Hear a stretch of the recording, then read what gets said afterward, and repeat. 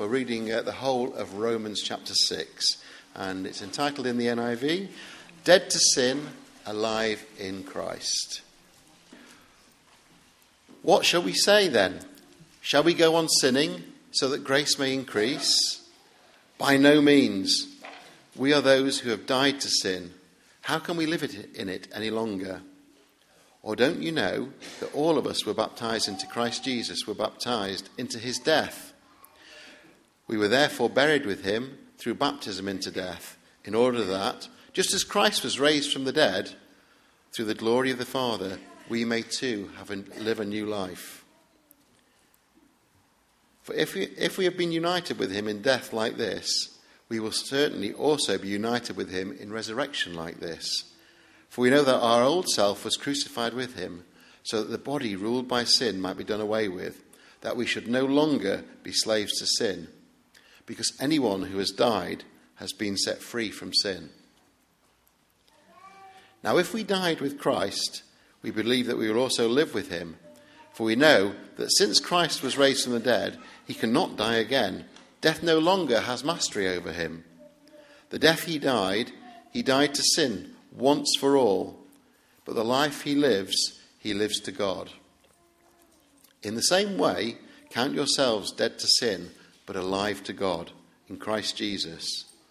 Therefore, do not let sin reign in your mortal body so that you obey its evil desires.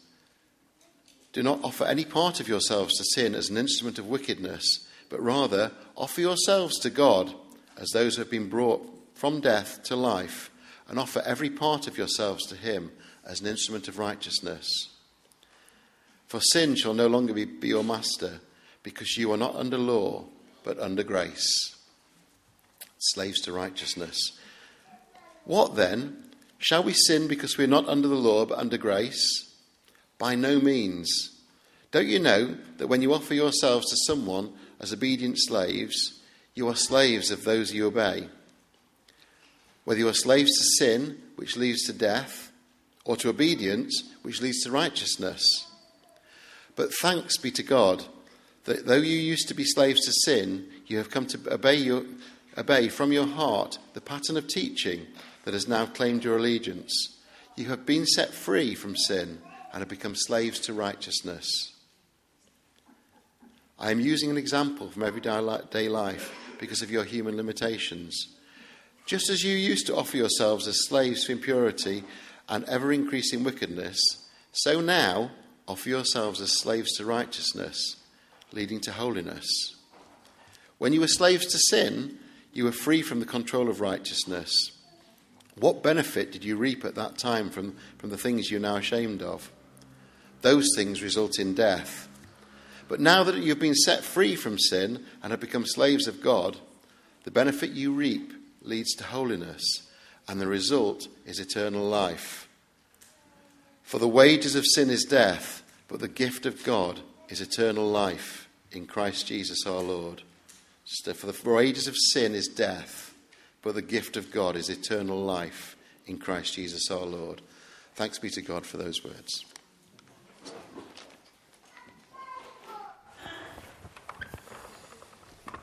Well, let's ask the Lord to speak to us through his words. Let's pray for a second. Father God, we ask you now, come amongst us by your Spirit, open the eyes of our heart, open the ears of our hearts to hear you speaking to us by your Spirit through your word. We want to meet you. We want to know you. We want to be changed by you. And we ask it in Jesus' name. Amen. I'm not going to be very long, I promise, if you've got little ones at the back. And I know this is a day of celebration, but please forgive me if I get serious for just a brief moment, because this is a very serious moment. For some of you, theoretically, possibly for all of us, it could be the last chance you get to get right with God. And I just want to explain for a minute. You see, Tom has not made today a lifestyle choice. It's not as if he's said, I could spend my time playing the Xbox or practicing the guitar, but I'm going to give my leisure time to the church. No. Though, of course, his choice will affect his lifestyle, and you can hold him to that. He's not made a commitment to an interest group, as if he said, like, I've joined the Model Railway Club, you know. As if he said, I know I need a group of people somewhere to belong, and I choose Staines Con because they're slightly more sociable than the Model Railway Club. No. Though this is a great family and a great place to belong.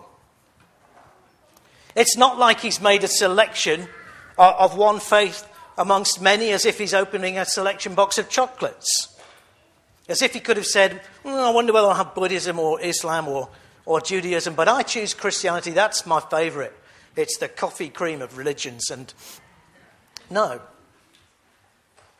He has made a choice, but he's made a choice of life over death. Why wouldn't you? He's made a choice of rescue over being lost. Why would you not? He's made a choice of eternal paradise over eternal punishment. He's heard the Lord, the God of Jesus Christ, speak to him. He's understood what Jesus has done on the cross. He's died a sacrificial death. And he has responded. And he has said to God, my life for my life. You've spared my life. You've given me back my life in the eternal sense. And I give you my life back to you in return. And a very sensible choice it is too. So this is a really serious moment in which I want to give you the opportunity to make that same choice. You may have come in this morning and you may never have aspired to such a thing. You may never have desired such a thing. You may never have heard of such a thing. But I want to give you the choice because it could be your last chance. So we're going to go to that rather serious verse that we finished with there. It's both a serious verse and it's a glorious verse. For the wages of sin is death, but the gift of God is eternal life in Christ Jesus our Lord. All through your life, you'll be really glad to know, or maybe you won't, in spiritual terms, you've been earning a packet. Every moment of your life, you've been earning a packet. You've been earning a wage packet. You've been earning a moral wage packet. And the Lord is going to give that to you when you die, if he doesn't return first.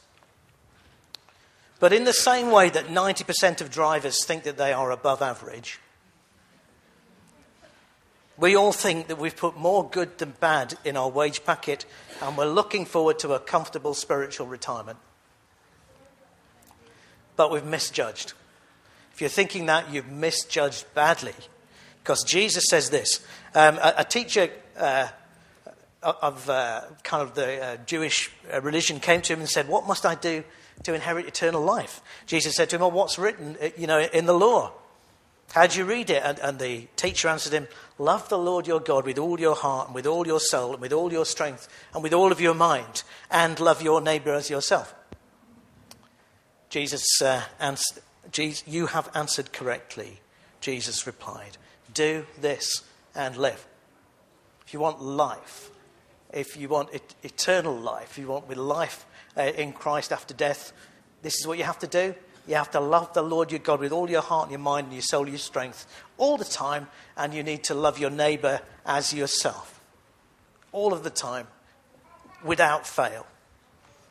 On another occasion, on a couple of other occasions actually, Jesus said, these are the greatest commandments. These are the commandments that matter. So if you've done that, you're fine. Your wage packet will be full. But I guess that if you're like me, you know this morning that every moment of every day, you're falling short of that standard to love God, love the God of Jesus with all your heart. And actually what's going into your wage packet is you're building up what the Bible calls sin, which is falling short. So God made you, he loves you, he owns you, he wants you to love him and worship him in return. But in fact, Romans 3 says all have sinned, fall short of the glory of God. So you'll be pleased to know you've earned a packet, but it's not the packet you thought.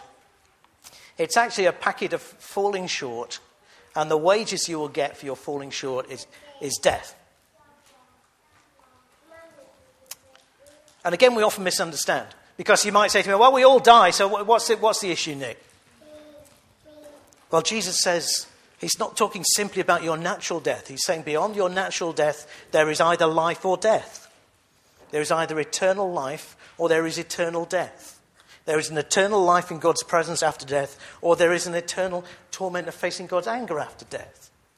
And he says the wages of sin is this. On one occasion he calls it this second death. The wages of sin is death. More often he uses a more simple term and calls it hell. That's the bad news. You're filling up your wage packet, and however hard you try from this time on, it's not going to balance. But the gift of God is eternal life in Christ Jesus our Lord. So that's seriously bad news. Seriously bad news this morning. You are in grave jeopardy. Please hear me. If you don't sort this, and you die, that is it. You are done for. Eternity is fixed in a torment that never finishes. It is way bigger a risk than anything else you're going to face in life. But the good news is there's a way out. What can you do if your moral performance is never enough? How can you get right with God? We see Jesus as the only person who lived loving God all the way through, all the time, and his neighbour as himself. And it feels like we're being condemned because we don't live up to that. And you might say, that's unfair. God says, no, it's not unfair, but actually here's something that is. Here's something that is unfair. Jesus lived perfectly, did the right thing at every step, every turn. He's the only person who hasn't earned the wage packet of death. But death on a cross is what he gets. And what happens there is he's not taking that death on the cross for his own wrongdoing, because he hasn't got wrongdoing. What he's doing on the cross is taking your wage packet for you, if you choose it. It's a very simple idea. And Jesus' pay packet, what should Jesus' pay packet have been? It should have been eternal life with God. It should be welcomed into God's presence, and God saying, come on home, faithful son. And God is prepared to credit that wage packet to you, if you would like him to, this morning.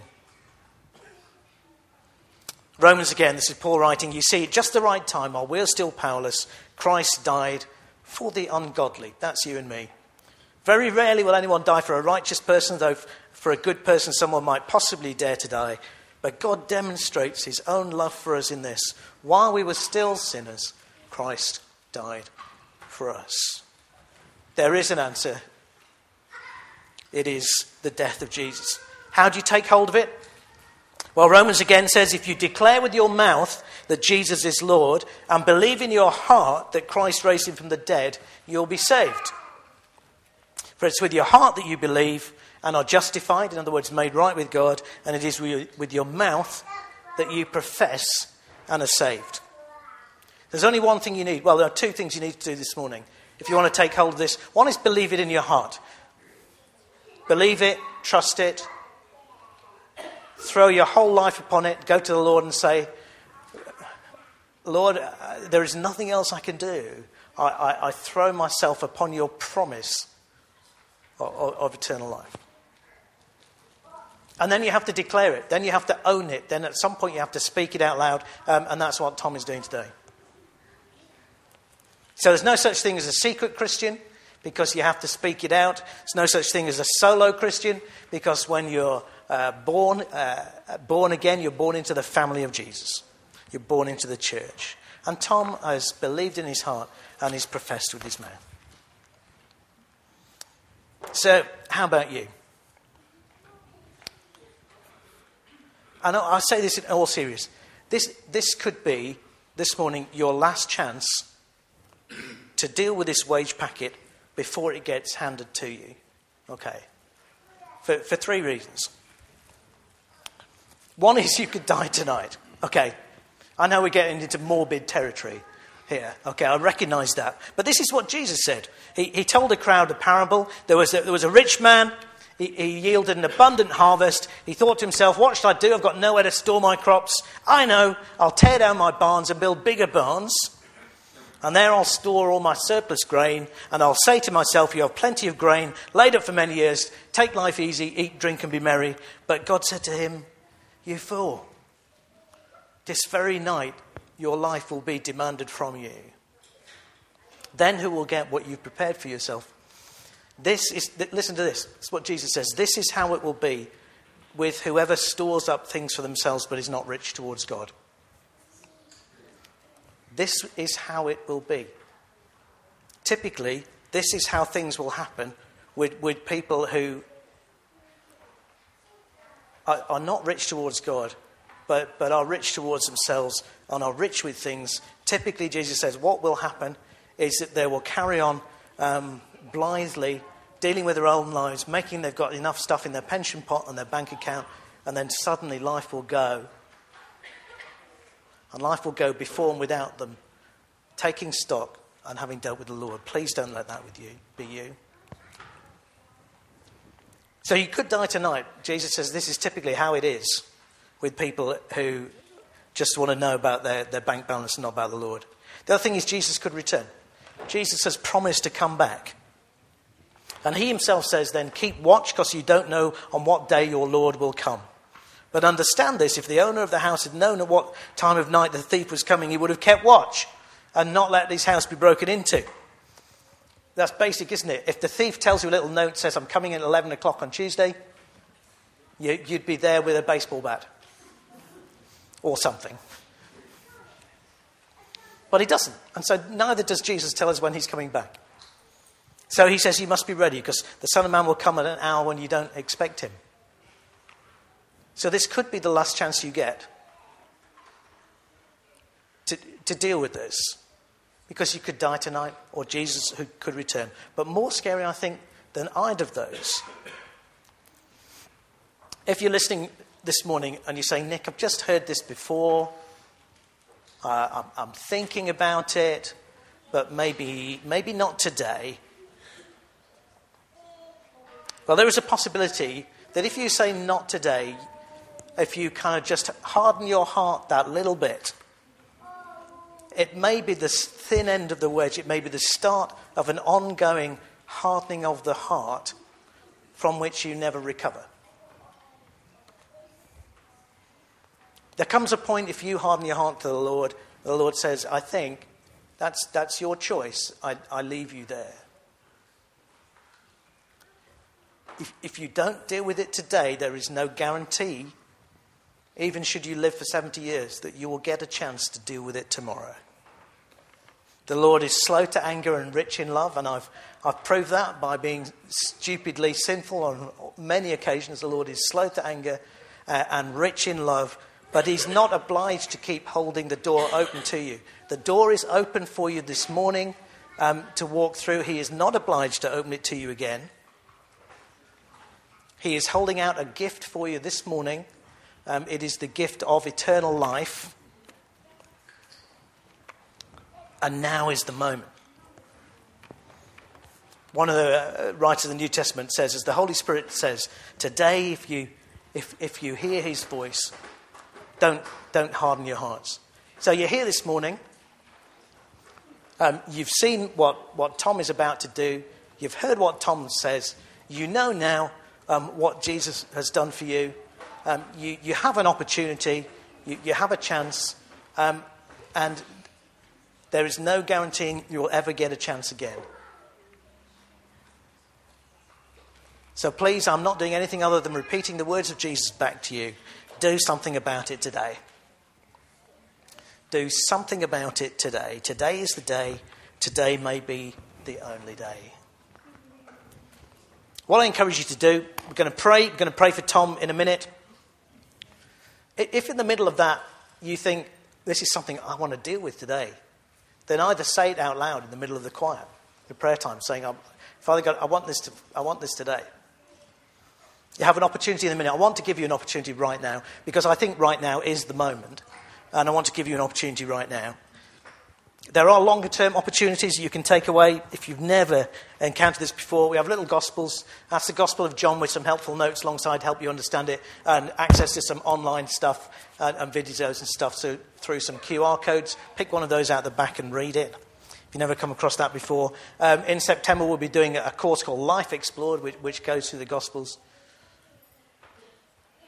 But I encourage you, if you know that you know this, do something about it today.